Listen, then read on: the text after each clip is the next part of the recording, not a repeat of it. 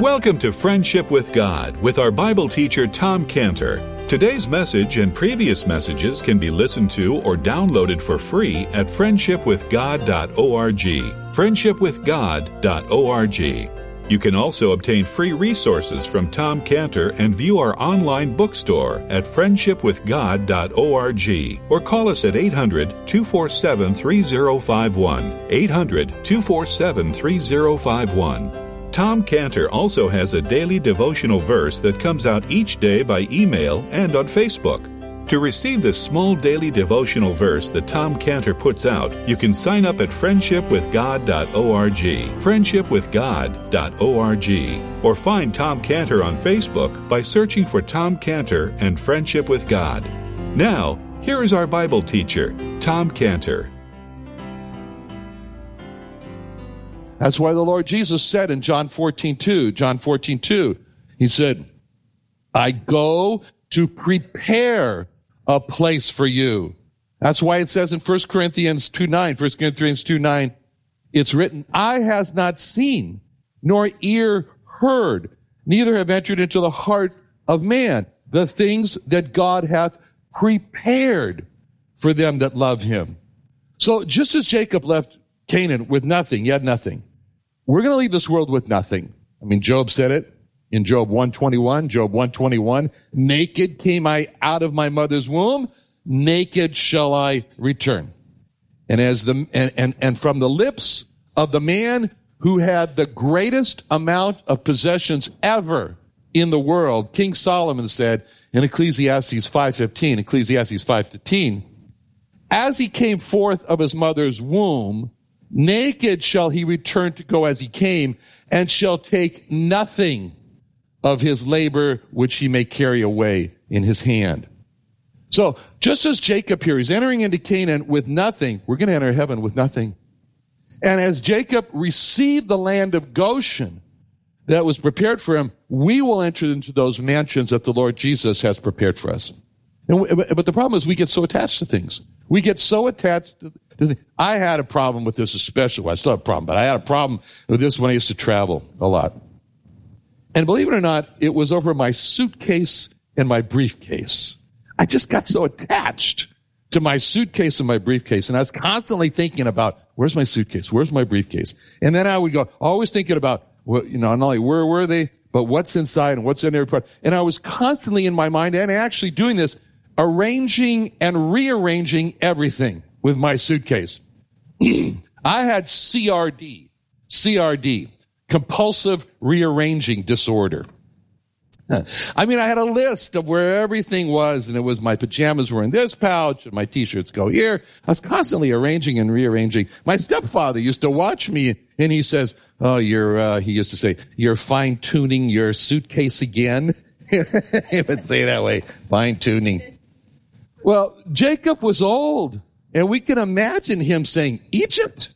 I'm too old to go to Egypt. A long trip to Egypt? Me and long trips were finished, or it's over. I mean, it's such a strange place, Egypt. And really, just like us, we've never been to heaven. And things in heaven seem a little strange to us, a three-dimensional city, streets of gold, glass seas, and we kind of cling to things down here below where we have this regular life routine. We like our routines in life. It reminds me of my Ethiopian friend, Temesgen. Temesgen, our city in Budajira is a Guragi village. Temesgen also lived in a Guragi tribe village. It was just over the mountain from where Scanabody's Ethiopia's compound is now. I told you our area was a Muslim city. His was not. His was a animist village. His uncle was the witch doctor. And death just plagued Temesgen's village. Temesgen's father died.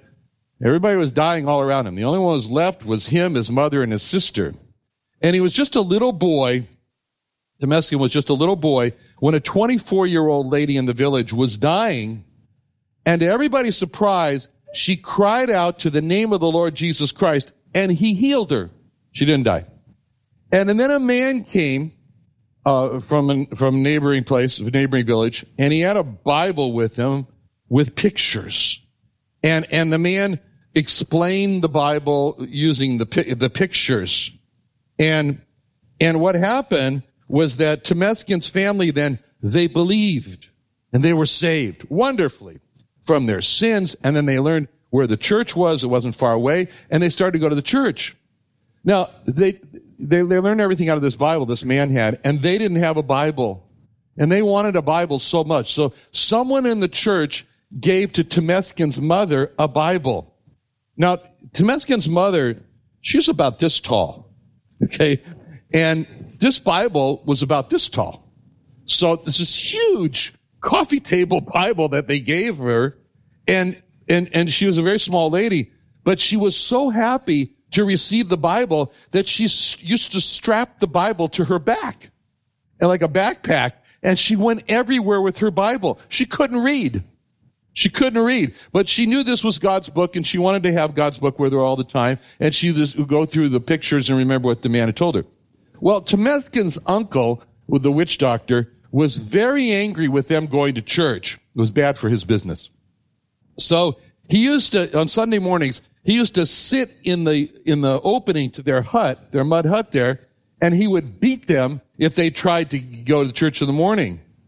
So Temeskin's mother had an idea. We'll just keep getting up earlier and earlier till he's not there. And finally, in the middle of the night, they left and they went to church.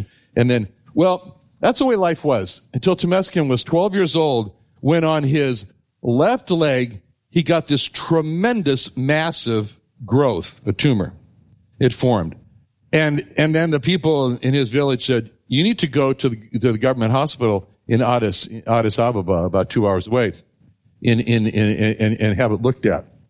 Like I say, I don't even know where his village was. I asked him where is your village? And he said, well, you remember when you go out of Addis and you come to that corner where they're auctioning off donkeys, which describes a lot of places in Ethiopia, but I kind of remembered, yeah. He said, well, you go that way, but for me, you go this way on that road. Okay.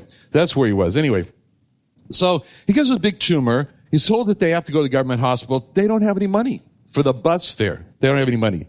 But they owned a goat. So his mother sold the goat and bought the bus tickets to Addis. Now, when they got to the government hospital in Addis, they told Temeskin, you only have 2 months to live, because what you have is a cancer called osteosarcoma, and it's going to kill you. And so your leg, it has to be amputated in order for you to have a chance to live. And we only have 2 orthopedic surgeons for Ethiopia. Think about that. 2 orthopedic surgeons for 85 million people. And they are way booked out. There's no way that they can amputate your leg within 2 months, so you're going to die. And then they explained to him, there's something more we need to tell you, and that is that it's very expensive for us to transport a corpse back to your village. So would you please return to your village and just die there? Well, his mother was crying uncontrollably. His sister was crying. A cousin who lived in Addis had joined them. He was crying. Everybody's crying and crying. But Temeskin didn't cry. And he said, it's okay. Because he said, I am saved. I know the Savior. I know that if I die, I'm going to heaven. Well, then his cousin said, wait a minute. I've heard that at the Mother Teresa Hospital that they take care of kids with cancer. So they all went to the Mother Teresa Hospital, and there was a doctor, and he explained to them, I have never amputated a leg before, but I'm willing to give it a go. I'll give it a try. And he cut off Temeskin's left leg. And then Temeskin was living there at the Mother Teresa Hospital, and his best friend became Mahmoud, who also had osteosarcoma, and they had the same doctor removed his right leg, Mahmoud's right leg. So Temeskin had his left leg removed, Mahmoud had his right leg removed, and Temeskin and Mahmoud became best friends in the hospital, and they would go to the mercato, the marketplace, and they would go and buy one pair of shoes. And the right one went to Temeskin, and the left one went to Mahmoud, and they would go around and tell everybody the bargain they got from buying one pair of shoes. And a Jewish doctor, Rick Hodes, was there, who was taking care of the kids with cancer, and he started to give Temeskin chemotherapy. Actually, in his home, he started to do it with a lot of other kids that he had in his home. But sadly, the chemo was not working. And that's when my lawyer, Mary Louise Cohen, was visiting that hospital, visiting Rick Codes, when she met Temeskin, and she decided to adopt him and bring him back to Washington, D.C., and get him the best care possible. Enrolled him in a high school with a tuition of $35,000 a year. And Temeskin now is living in this multi-million-dollar home on Military Avenue in D.C. And Temeskin's getting the best care from George Washington Hospital, from National Cancer Institute, from St. Jude's. And Temeskin goes into remission. And then Temeskin gets a guitar, and he goes to the park, and he learns how to play. He writes Christian songs that he wants to teach his church back in Ethiopia because they had no musical instruments. Temeskin had a tremendous smile. When Temeskin smiled, the room lit up. That's Temeskin. And this was just a tremendous time in Temeskin's life. I mean, Temeskin saw the ocean for the first time. He'd never seen the ocean before. And he swam in it. And that was something. And then Temeskin saw snow for the first time. He'd never seen snow. And he played in it. And then they took Temeskin onto some private property, and he drove a car for the first time. He'd never done that. And he got an iPod. He got a lot of stuff. And they had a pool, a swimming pool in their house. And I used to watch Temeskin swim with one leg. He learned how to swim. He swam like a pollywog, but back and forth. And there were so many things that Temeskin learned and saw and did for the first time. But sadly, Temeskin's cancer returned and it spread throughout his whole body. And they said at the hospital, we'll set him up with a port. He can make one last trip back to Ethiopia to say goodbye. And that's the trip I went on. And that's why Scantibodies is in Ethiopia. And when it was obvious that Temeskin was going to die, I bought him a book about heaven. And I started to talk to Temeskin about heaven. And Temeskin was vehement. No, I'm not going to die. God is going to heal me. And he started to collect all these reports about people that have been healed. He said, I'm only 15 years old, and I have so much work to do for God. Don't talk to me about heaven. I don't want to go to heaven now. And I struggled and struggled with trying to get Temeskin willing to leave, like Jacob, leave Canaan, go to heaven. And so I was thinking about this, Jacob, the old man, the idea of leaving Canaan for Egypt. Finally, I sat down with Temeskin and I explained what was going to happen to him. And I said, Temeskin, this is your life story. And I said, Temeskin, your life story can be described by two words, the words very, very. I said, that's your life story. Very, very. I said, Temeskin, when you were living in your village in Ethiopia that was plagued by death, you were very, very poor. Very, very poor. And then, Temeskin, when that tumor formed on your leg, you got very, very sick with cancer. Very, very poor. Very, very sick with cancer. And someone, Mary Louise Cohen, came to Ethiopia, and she was very, very rich. And she came and adopted you and took you to Washington, D.C., which was very, very far away. And then you actually became very, very rich in Washington, D.C. And when you learned all these things you never knew before, and you saw all these things you never saw before, and you did all these things you never did before, you became very, very happy. See? Now, I said, Temeskin, that's what's happened in your life so far. But now, I want to tell you, Temeskin, it's all going to repeat again, exactly the same. It's all going to happen another time. Temeskin, you think you're rich, but really, you are very, very poor, comparatively speaking. And now, someone, the Lord Jesus Christ, who is very, very rich, is going to come and adopt you. And he's going to, like happened to you, he's going to take you to a place which is very, very far away. That'd be heaven. And then you will become in heaven very, very rich. And then again, you're going to learn things you didn't know. You're going to see things you never saw. You're going to do things you never did before, and you will become very, very happy. That's what happened. And when I told Temeskin, my very, very story, which I thought was really pretty good, to be honest, I was pretty happy with it. I thought, wow, that was good. And then I looked at him, and he didn't accept it. He didn't accept it at all. And, and I really enjoyed my very, very story, and I liked it very, very much, and I thought it was good, But I remember looking at Temeskin at the time, and he just frowned at me with this resentment. And I remember wondering at the time, well, why didn't he like my very, very story? And I knew it was because he did not want to die. He did not want to die.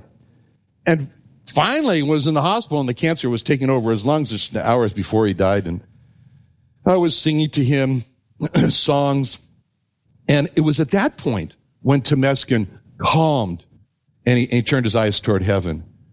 Because it wasn't easy for Temeskin to turn towards heaven. And we can imagine how it wasn't easy for Jacob to hear the very, very story from his sons, because in Canaan, Jacob, you are very, very poor, and Joseph is very, very rich, and you need to go to a place in Egypt which is very, very far away, and then you'll become in Goshen very, very rich, and all these things are gonna happen to you, make you very, very happy. And that's why verse 20 is a call to us to be willing to have the same very, very experience when it comes to time to die in the Lord. But just like Temeskin, who didn't like this very, very story, it was not easy for him to accept. So it wasn't easy for us. It's not easy for us to accept verse 20, and also regard not your stuff, for the good of all the land of Egypt is yours. And that's the reason, is that the reason for that is we become too attached, overly attached to the things of earth. We have to constantly realign our affection. And that's what Colossians 3:2 is talking about. Colossians 3:2 says, set your affection on things above, not on things of the earth, for you are dead and your life is hid with Christ in God. When Christ, who is your life, shall appear, then shall he appear with him in glory. Mortify, put to death. Mortify, therefore, your members which are upon the earth: fornication, uncleanness, inordinate affection, evil concupiscence, covetousness, which is idolatry. See, this word set your affections. It reminds me of a habit. Whenever I go sailing, first thing I always do is I get up to the stays, which are holding the mast up, and I just grab them and give them a good test. And why? Because 30 years ago, when the boys and I were sailing with Joe Colombo, somebody remember Joe Colombo, and we were sailing in our little 14-foot Lido 14 sailboat. And we were right in front of Anthony's Fish Grotto out there on the water. And I asked Joe to get something, Joe Colombo to get something in the front of the boat. And as he got up, the boat moved, and Joe grabbed the mainstay and snapped, and the mast came down. So it was very embarrassing in front of the Anthony's restaurant, trying to look good for all the diners, And there we were. And then we had to get towed in. And when I looked closely at the stay, as to why that happened on my boat, I noticed it was all rusted. It was rusted. That's why it snapped. So then ever since then, I always check it out. That's the connotation behind Colossians 3:2. Set your affections on things above. It means check your stays. Give it a test. Make sure your heart will hold up under the pressure like the mainstays have to stay on the mast when the pressure of the wind is against the sail and putting the pressure on the mast. And set your affection means to constantly be checking, constantly becoming dead to our desires for immorality and lust for possessions. And that's what Pharaoh was saying here when he told them in verse 20, he says, regard not your stuff. See, Pharaoh is saying don't let your stuff keep you back from coming to Egypt, because you're going to get much better things in Egypt. And that's what God's saying to us. He's saying to us in this little verse, don't let your stuff on earth keep you back from desiring to go to heaven where there's going to be much better things. Now, you may have heard the joke. It's actually a serious joke about the man who said, okay, when I die, I want to take this suitcase to heaven. So he's buried with the suitcase, and he gets up to heaven, and they open up, the angels get around, they open up the suitcase. What's in it? And he's got bars of gold, and they say, pavement?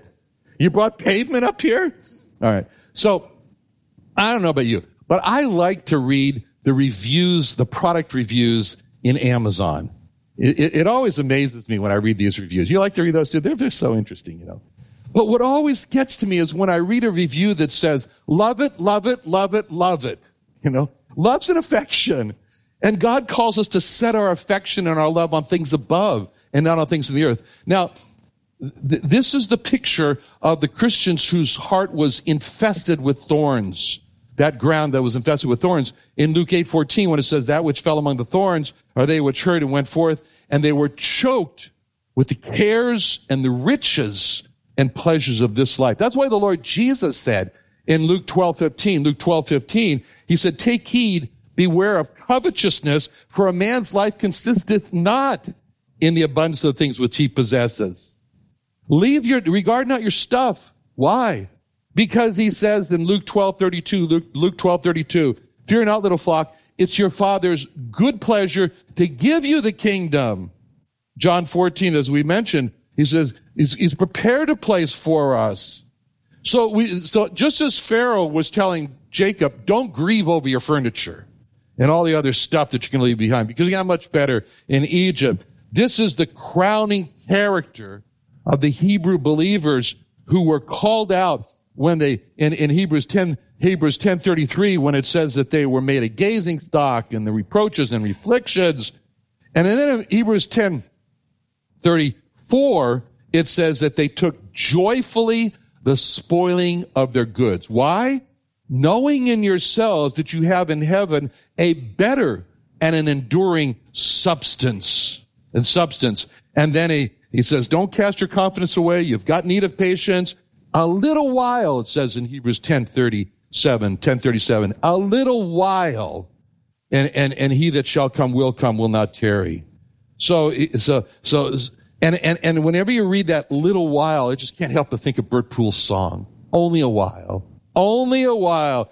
Only a while till my course is run, he wrote. Only a while till my course is run. Only a while to the set of sun. And just think of it. Bert is now in heaven. He's now in heaven. So, what we've seen here in this passage is that after the reconciliation, Joseph was not ashamed to call himself the brothers of the men who sold him into slavery. And we've seen how engaged Pharaoh has been with Joseph to bring his family home in Egypt. And for that, we've seen how engaged God the Father is with the Lord Jesus Christ with tender mercy to bring us home. And we've seen how important it is for us to keep a loose grip on things here below so that when the time comes, we're not going to regard our stuff and we're going to look forward to the much better good in heaven that's ours because of the goodness of the Lord Jesus. Let's pray.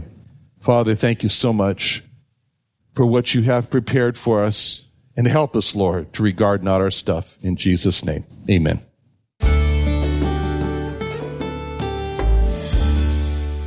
Another wonderful day studying the Bible with our Bible teacher Tom Cantor here on Friendship with God. Don't forget that today's message and previous messages can be listened to and downloaded for free at friendshipwithgod.org.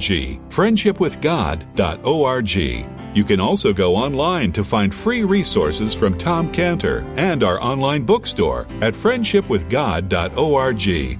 You can also find Tom Cantor on Facebook, and you can also go to friendshipwithgod.org and sign up for his daily devotional. Tom Cantor is also the founder of Israel Restoration Ministries. You can visit that website at israelrestorationministries.org. You can write to Tom Cantor at P.O. Box 711330, P.O. Box 711330, Santee, California. Santee, California 92071. Or email Tom Cantor at tomcantor@friendshipwithgod.org. Tom Cantor at friendshipwithgod.org. Or for more information about Tom Cantor and Friendship with God and Israel Restoration Ministries, call us at 800-247-3051.